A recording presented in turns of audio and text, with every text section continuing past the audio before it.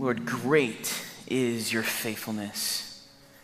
We are so thankful that you are constant, Lord, that in the midst of a world that changes so fast and information is going in all different directions, Lord, in the midst of all of that, we can look to you, the solid rock, our foundation for life, the God who doesn't change. Lord, we pray that you would help us to put our faith in you. In Jesus' name, amen. Great is thy faithfulness, O God, my Father. There is no shadow of turning with thee. Thou changest not, thy compassions they fail not. As thou hast been, thou forever will be. Great is thy faithfulness. How many times do we sing the words of worship songs, but we don't really think about what they're saying? We just sing them, we like the melody, or they're familiar to us, and we just sing them. We don't really think about what they're saying. The opening lines of this famous hymn capture one of the most important understandings that we have of God. Namely, we believe in a God that's unchanging. Our God is unchanging. There is no shadow of turning with thee. Thou changest not, thy compassions they fail not. As thou hast been, thou forever will be. Malachi 3:6 says, I, the Lord, do not change, so the descendants of Jacob are not destroyed. Theologians call this aspect of God the immutability of God. I said to some of the pastors here on staff, I said, I'm going to be preaching on the immutability of God, and they said, you're not going to call it that, are you? Because who knows what immutability means? Well, immutability is really God's unchangeableness. And if that word's not familiar to you, that's because it's made up. Because when we try to describe God, it's really hard for us to come up with words. God's unchangeableness, his immutability, the fact that God doesn't change at all. Today, as we continue on in our series called In the Valley, we're going to see how God's constancy, or his unchangeableness, is not only vitally important to understand, but it's actually this attribute, it helps us when we're in the valley place. Kind to lead that off, I want to share a story that I heard recently. I was listening to this podcast, and they interviewed this guy. His name is Colin O'Brady. If you haven't heard of Colin O'Brady, he's done some amazing feats. One of the things that he did is in 2018, he became the first person to cross Antarctica unaided and unsupported. In other words, he crossed Antarctica from coast to coast, but he did it without any supply runs or supply depots on the way. He did it by actually strapping a harness to his shoulders, and he had a sled behind him, and he cross-country skied, and some of it he walked all the way across Antarctica. It's amazing. He did it through whiteout conditions, through storms, through sub-zero temperatures, and he did it in 54 grueling days. Now, one of the things that I found really incredible about O'Brady's experience and his story is how he actually navigated this trip.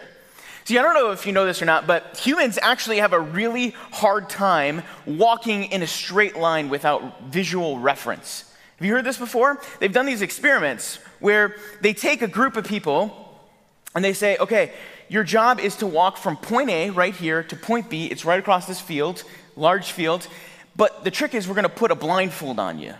So they put a blindfold on everyone, and they said, okay, here's what we're going to do. You're going to walk from this point to that point, and you're going to be blindfolded, and we're going to track your movements. What do you think people did? They walked all over the place. They thought they were walking in a straight line. If you were to interview all of these people afterwards and said, did it feel like you were walking in a straight line? They would say yes, but they were walking all over the place. They're wandering all over the place. Some people walk in large concentric circles even because they didn't have a visual reference. And that's fine for an experiment, but when you're walking across Antarctica, that would be deadly to walk in big circles. To solve this, Brady, what he did was he actually mounted a compass to his chest, and he positioned it so that it would always be visible when he looked down, even in the worst conditions. There were times during whiteouts where literally all he could see was the compass that was mounted there, was the compass that he could grab a hold of and to look down and to see what it says. He said there was times where, imagine this, you're on white snow and it's cloudy, so the sky is white and it's snowing. And so everything just looks, what? White. But he looked down and he could see that compass, and it always told him where he should go next, or the direction that he should continue to head. And I want you to think about that for a second. In the middle of Antarctica, with dwindling supplies, sub-zero temperatures, and whiteout conditions, how important do you think it was for him to have a fixed direction to refer to have something constant, something that was telling him which way to head? For Brady, it wasn't just like, this is really important. For Brady, it meant the difference between life and death, probably. And as I was hearing this story, I couldn't help but think about God's immutability. The fact that our God doesn't change. Our God is constant. For believers, God is the compass that is strapped to our chest. He is our fixed direction. When we're going through the storm and it's swirling around us and we're in whiteout conditions and we can't see anything and we need something fixed, we need something immovable, something that we know that we can always count on, something that will never fail us, the only thing we really have is our unchanging God. See, there's a lot of things in our lives that do fail us. Our plans fail us, don't they? How many times have you woken up and you said, this is my plan for today, and it went completely to fill in the blank, right? Our plans fail us. People fail us. Sometimes the people we trust the most fail us. Not because they want to always, but it just happens. People will fail us. I'm getting a little bit older now, and when I work out, the next day I realize my body is going to fail me, right? Sometimes I can't even walk right because of workouts I've done, right? You ever do like squats and then you try to walk down the stairs the next day? Our bodies fail us. The government and politicians fail us, amen? Our material wealth will fail us. Solace in our addictions and mindless entertainment will eventually fail us. Anything and everything in this world, even the things that we think will last, will eventually fade away and fail us. But still, for us, there remains an eternal God with eternal purposes and an eternal character who we can trust for all eternity, and he will never fail us because great is thy faithfulness. He is ever constant. He is ever unchanging. In just a minute, we're going to talk about three aspects of our unchanging God and how they help us through the valley. But before we get into that, I think we need to be really clear about what we mean when we say that God is unchanging. There's actually a lot of bit of debate about this amongst theologians and philosophers. People like to debate what it means that God doesn't change. And I'm not going to get into all of the nuances of that. Instead, I just want to cover the basic idea. And so when we talk about God's unchangeableness, what we're really saying is that God never differs from himself in any degree. Seems like an obvious statement, doesn't it? God never differs from himself in any degree. In other words, God is who he is, and that is uniquely different than any other being that has ever existed, because any other being has changed. To say it another way, all that God is, he has always been. And all that he has been and is, he will ever be. In fact, if you think about it, it's impossible to think about a God who changes in some way, because if you were to imagine a being who could change in some way, that would no longer be God. Here's why. For God to change, he would either have to go from better to worse, or worse to better, or he'd have to kind of change somehow within himself from one thing to another kind of thing. And God can't change for the better since he's already perfectly holy. He has never been less holy than he is now, and he can never be holier than he is and always has been. Neither can God change for the worse, because any deterioration within the holy nature of God would mean that God isn't actually God and he wasn't God. Finally, a self-sufficient, eternal, perfect, holy God cannot change within himself. Otherwise, he wouldn't be totally self-sufficient, eternal, and holy, but he would be something else. He wouldn't be God. And I get it. I know. You're like, my mind is blown, right? You're like, I can't think about that. How am I supposed to think about a being that doesn't change? This is crazy to try to wrap your head around, and there is a reason why. There's a reason why we can't think about this, because God is in his own category. When you realize this aspect of God, you realize that this is the difference between God and everything else. God does not change. God is in his own category. He can't be compared to anything else we know of. And it's a very good thing that God doesn't change because of what it implies for us. In fact, there's three aspects of God's unchangeableness that help us in life and in the valley. We're going to dive into those, but before we do, let's go to God in prayer. Lord, we come to you, the unchanging God. We recognize you're in your own category, that in fact we can't wrap our head around who you are completely because you are God. But Lord, we pray that today you would reveal a little bit more of yourself to us, that through your Holy Spirit you would speak to our hearts. Lord, that you would help us to see you a little more clearly, and Lord, that we would be able to stand on your promises, that we'd be able to believe your word, that we'd be able to trust you for salvation. We pray this in Jesus' name. Amen. Because God is unchanging, God's promises cannot fail. Throughout all of Scripture, and many times, in many ways, it's really clear and emphasized again and again that God's promises cannot fail. When God makes a promise, he always keeps it. An unchanging God cannot make a promise he doesn't keep. So just listen to some of these passages that talk about God's promises in his word. They're up on the screen here. These are all the references to them. I'm not going to read every single one, but I wanted to put them up there because these are good promises for you to write down. Here's one, 1 Kings 8:56. It says this: "Praise be to the Lord who has given rest to his people Israel, just as he promised. Not one word has failed of all of his good promises he gave through his servant Moses." One of my favorites, Isaiah 48, "The grass withers and the flowers fall, but the word of God endures forever." Matthew 24:35, "Heaven and earth will pass away, but my words will never pass away." The point is this: sometimes when you're going through the valley and you're on the struggle bus of life and you're thinking, you think to yourself, where is God in all of this? Where is my God? Has he abandoned me?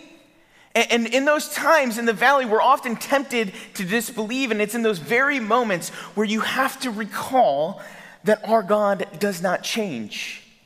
That in fact, we serve a God who keeps his promises to us.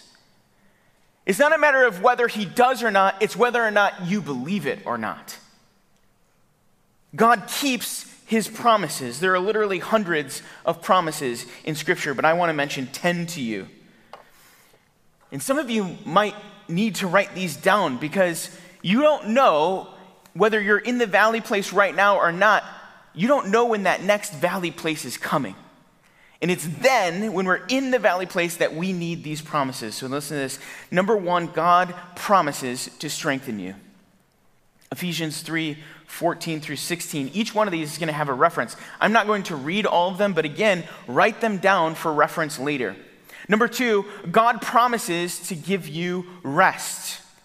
Matthew 11:28 through 30. Jesus says this: "Come to me, all who are weary and heavy laden, and I will give you rest." If there's one thing that I know is true from living in this world, it's that today, some of you are deeply, deeply tired. Did you know that Jesus promises to give you rest? He's saying, come to me. Come to me if you're tired, if you're heavy laden, if you're emotionally burdened. Come to me. If the wares of the world are on your shoulders, come to me and I will give you rest. Rest is found in Jesus. It's a promise for you. Number 3, God promises to take care of all of your needs. Philippians 4:19. Do you believe it? Do you know how many times God has come through for our needs? I'm not saying your wants. A lot of us want a lot of things. I'm saying your needs. God takes care of your needs. Number 4, God promises to answer your prayers. Matthew 7:7. Ask and it will be given to you. Seek and you will find. Knock and it will be open to you. God answers our prayers. Number 5, God promises to work everything out for your good. And we know that God causes everything to work together for the good of those who love God and are called according to his purpose for them. God promises to be with you. I will not fail you or abandon you. This is my command. Be strong and courageous. Jesus says, I will never leave you or forsake you. When you're in the midst of the valley place of your life, in the darkest part of the valley, this is a promise that you can believe that our God says, I will never leave you or forsake you. Do you believe? That's the question. Do you believe in Jesus' promise that he will never leave you or forsake you? God promises to protect you. Number 7. Number 8, God promises you freedom from sin. But if we confess our sins to him, he is faithful and just to forgive us our sins and to cleanse us from all wickedness. Man, that's a promise that I need every single day.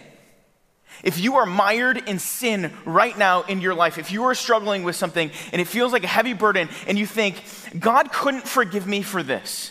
There's just too much red on my ledger, right? There's just too many things.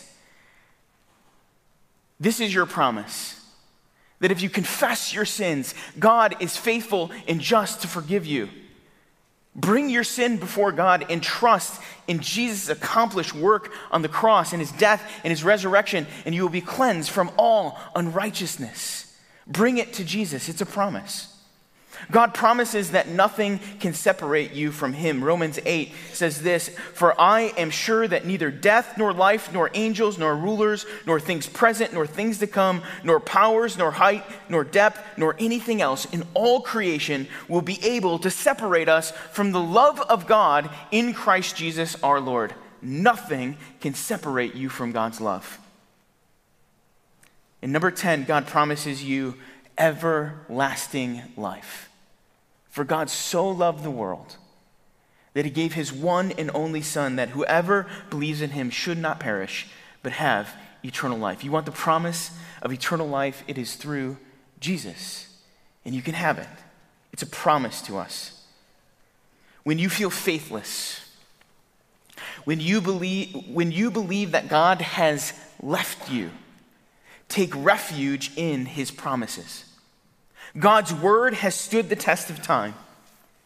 It is pure, it is flawless, it is enduring, it is eternal, it is true. Let it be your shield. Let it be your source of protection. As God's children, we can stand firm in our faith. God's covenant with us, his promises are not going to fail. His word is flawless. It is right. It is true. His promises can be fully trusted no matter what your circumstances may be. Do not give up hope. Face each day confidently with an awareness that the victorious Lord is on your side. Know with all assurance that God never fails, that his good promises to you will come to pass, because great is thy faithfulness. God is unchanging, and so we can trust that his promises will never fail us. And that brings us to number 2. God is unchanging. His word is a firm foundation for truth. Well, not only can we rely on the promises of God, but if our God is unchanging, then it also follows that in a world of misinformation and disinformation, God's word is a firm foundation for us to cling to. You know, right now, there's a great attempt by the influencers of this age to really redefine and distort what the word of God says to kind of fit our times. How can we go back and change things so it kind of fits the values of this age? But God throughout his word is clear, we can't do this. Jesus says in Matthew 5:18, I tell you the truth, until heaven and earth disappear, not even the smallest detail of God's law will disappear until its purpose is achieved. Isaiah 55:10-11 says this, as the rain and the snow come down from heaven and do not yield to it without watering the earth and making it bud and flourish so that it yields seed for the sower and bread for the eater, so it is that my word goes out from my mouth and it will not return to me empty, but it will accomplish what I desire and achieve the purpose for which I send it. You know, I don't know about you, but these last couple years, really since probably 2020, this era of like COVID and all this other stuff, it really revealed to me that we kind of live in a big reality distortion field, don't we? That's what I like to call it, the reality distortion field. Like anytime you turn on any sort of media or you just walk out onto the street, there's a reality distortion field. It's saying something is true about the world that's not actually true about the world. And it feels weird. It's like your truth and my truth and this truth and that truth. And truth is no longer that which corresponds to reality, but it's just that what people make up. And all sides of this have had their take on everything. And yet it's been revealed again and again that the truth is actually something different entirely than what people are saying. We still don't know all the facts of all the things that have gone on. We're still trying to figure out all of this. It changes daily. And there is all this misinformation around. And if you're like me, it's left me asking, who am I supposed to trust anymore with all of this stuff? Like, where am I supposed to go? How am I supposed to evaluate and discern all this information I'm bombarded with on a minute-by-minute basis? In fact, I think it's perfectly accurate to say that the world that we live in right now feels downright unsettling. And it got me thinking about this. Have you ever ridden in the car with somebody who's inattentive or reckless or drives too fast? Have you ever done that? What is your natural reaction when you're in a car with somebody who does that? You reach for a handle, don't you? Right? You find the fixed point in the car and you're like, I got this, right? I got this. You grab whatever fixed handle you can hold on to because you're looking to anchor yourself to something solid, to something fixed, especially if your spouse is driving. Because the more dramatic you are about grabbing that handle, the more you passive-aggressively communicate to them that you don't like their driving. Right? Amen? You know, I've said that like 3 times before this, and every time I see spouses look at each other. It's so weird. So weird. I feel like there must be one person in every marriage who does that. It's like, just like something universally true. But that's what we do, right? When people are driving reckless, we reach for something. We reach for something fixed. Can I tell you that that is the function of the Word of God in our lives when everything else is changing and uncertain? And that's true, but imagine this for a second. Imagine you get into the car with a reckless driver. Maybe it is your spouse. Maybe your spouse really is reckless. And you're going and things get a little hinky and you're looking to reach for something. You go to reach for your normal handle that you reach for, and then all of a sudden, it's not there. Right? They like saw your passive-aggressive attempts and they just filled in the door handles with like plaster or something, right? Could you imagine that? You go to reach for the top thing, it's removed, it's not there. There's nothing to hold on to. That would be unsettling, wouldn't it? You'd be like, what's going on here? You reach for the seatbelt, it's not there. You're like, ah! Yet, as funny as that is to think about, many believers are trying to live their lives this way in relation to the Word of God in their lives. And everything might be fine when you're going 10 miles an hour on an empty road on a sunny day, but when you're driving down the highway in a Wisconsin winter in whiteout conditions and you've already fishtailed a couple times, that's a whole nother game. It's the same when we hit the valley places of our lives with the Word of God. If we claim to put our faith and our trust in Jesus, we have to believe that His words and His promises for us are true. The Bible has to become a basis and a foundation for how we conduct our lives. It has to be an anchor point. I've been reading this book by Jerry Bridges called The Disciplines of Grace. And he says this: if we do not actively seek to come under the influence of God's word, we will come under the influence of sinful society around us. If we do not seek to come under the influence of God's word, we will come under the influence of sinful society around us. That really convicted me and it left me asking, how do we do this? How do we come under the influence of God's word in our lives? How does that work? What does that look like to make God's word a huge influence in our lives? Romans 12:2 says this: do not conform to the pattern of this world, but be transformed by the renewing of our minds. To get God's word in our minds. And so rejecting the pattern of the world has to do with renewing our minds. Our operations director, Mitch, shared this with us a couple weeks ago. He said this: thoughts lead to words, words lead to actions, actions lead to habits, habits lead to character, and character leads to destiny. I love that.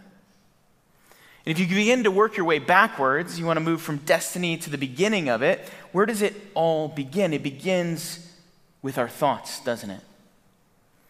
We have to think biblical thoughts. Do not be conformed to this world, but be transformed by the renewing of your mind.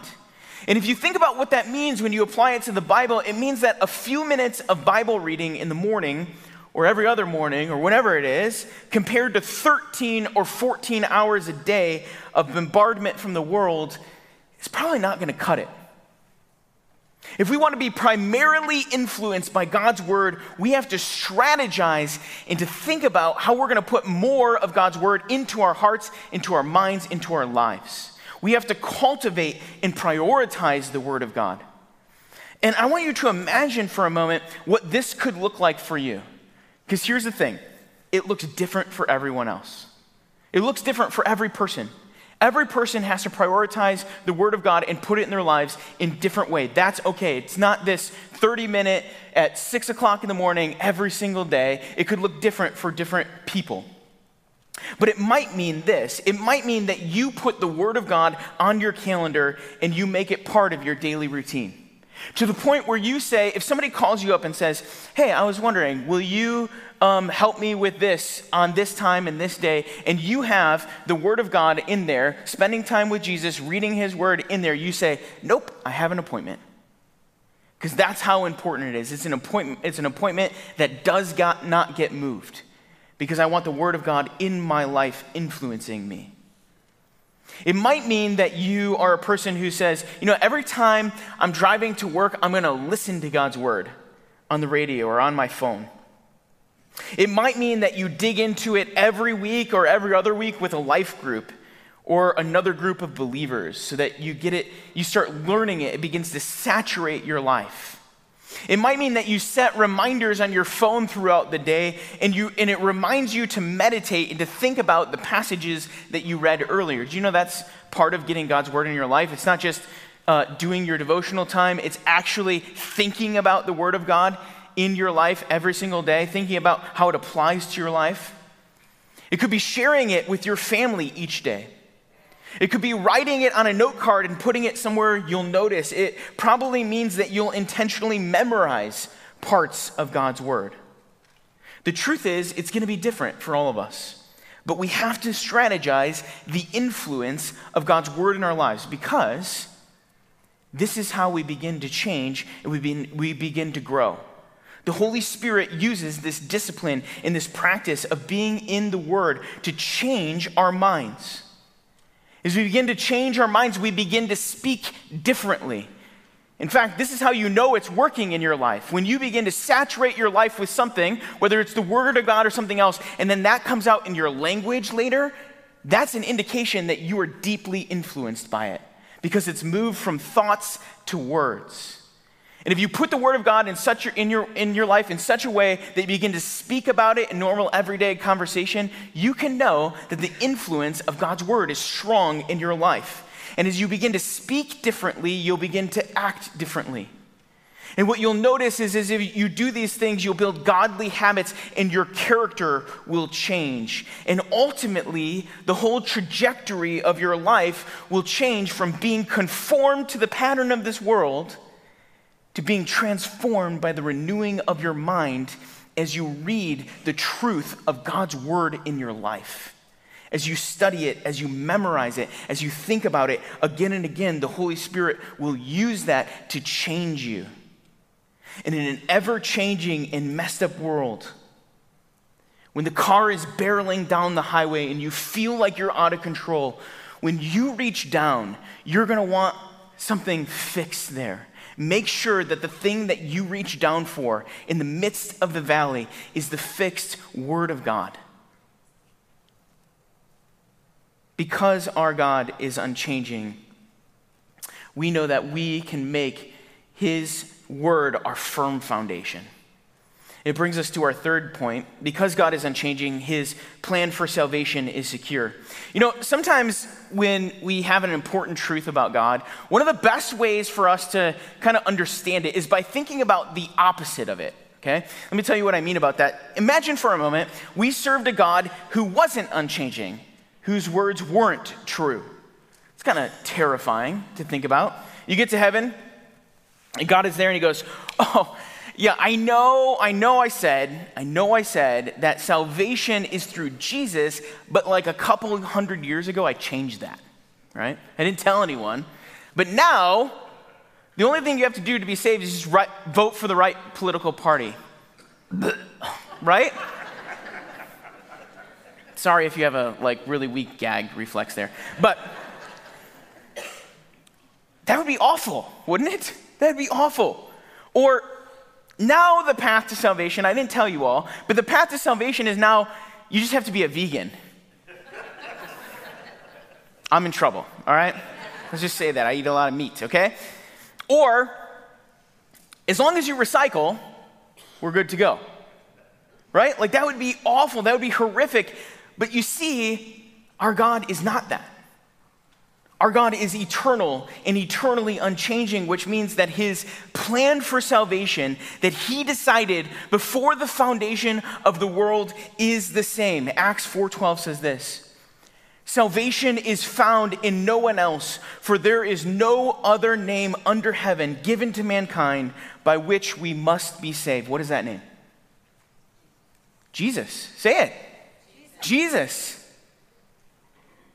That's the name by which we must be saved. God planned before the foundation of the world that He would send His Son to be a perfect, spotless sacrifice for us on the cross, and that He would conquer sin and death in His resurrection. Salvation is found only in Jesus. He's it. He is the plan. He is the path, the only path to God. Jesus says in John 14:6, "I am the way, the truth, and the life. No one comes to the Father except through me."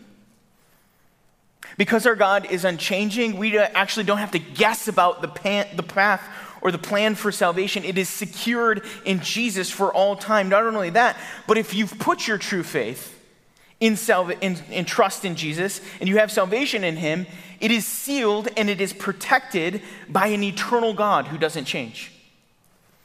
1 Peter 1:3-5 says this: "Praise be to God and the Father of our Lord Jesus Christ. In His great mercy, He has given us new birth into a living hope through the resurrection of Jesus Christ from the dead, and into an inheritance," it's talking about our salvation, "and into an inheritance that can never perish, spoil, or fade." This inheritance is kept in heaven for you, who through faith are being shielded by God's power until the coming of salvation that is ready to be revealed in the last time. This is the truth that you need in the valley places of your life. Even if you hit the darkest valley place of your life and you are looking death in the face, nothing can take this great salvation from you. Nothing can rip it away from you because it's secured by an eternal, unchanging God. Hebrews 13:8 says, Jesus Christ is the same today, yesterday, today, and forever. You can eternally trust Jesus.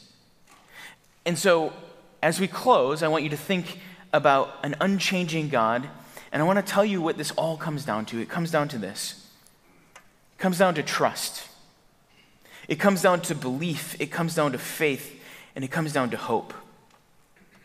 You see, all these words describe the rightful response to an eternal, unchanging God who desperately loves us enough to send his son to die for us. It is so easy for us to lose sight of what this life is all about.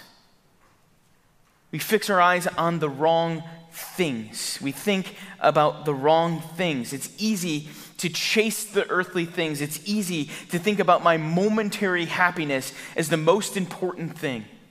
It's easy to drown myself in the influences and the ways of the world around me, and this is especially true when I'm in the valley. When you're in the valley, do you often run to things that are not God to try to have ointment for your wounds or your pain or your discomfort? I know sometimes that I do, but as believers, we are called to remember our unchanging God, to remember his promises, to remember that his word is true, to remember him and his salvation in his son. I want to close with Psalm 121. It says this: I lift my eyes up to the mountains. Where does my help come from? Does it come from more money? Does it come from a bigger house? Does it come from more relationships, destructive relationships? No, my help comes from the Lord, the maker of heaven and earth. He will not let your foot slip.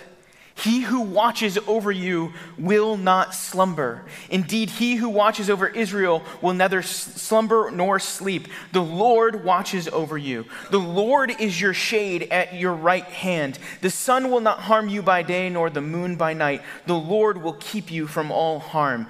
He will watch over your life. The Lord will watch over your coming and going, both now and forevermore. Great is thy faithfulness. Let's pray. Lord, not only do we recognize today that you are an unchanging God, that you are immutable, that you are constant, but Lord, we praise you. We praise your holy name because you are the eternal God, self-sufficient, all-powerful, who never changes. And because you don't change, Lord, we know that your promises will never fail us, that we can always proclaim that your promises for us are true. Lord, we praise you that your word will not fail, that in a world that is swirling and disorienting, that we can fix our eyes on your word, that we can make it a firm foundation for our lives. Lord, we praise you that salvation doesn't change, that we don't have to jump through new loopholes all of the time, but our salvation is secured in the person, in the God who is Jesus. Lord, we pray that you would help us to put our faith and our trust totally and completely in you, because great is thy faithfulness. In Jesus' name, amen.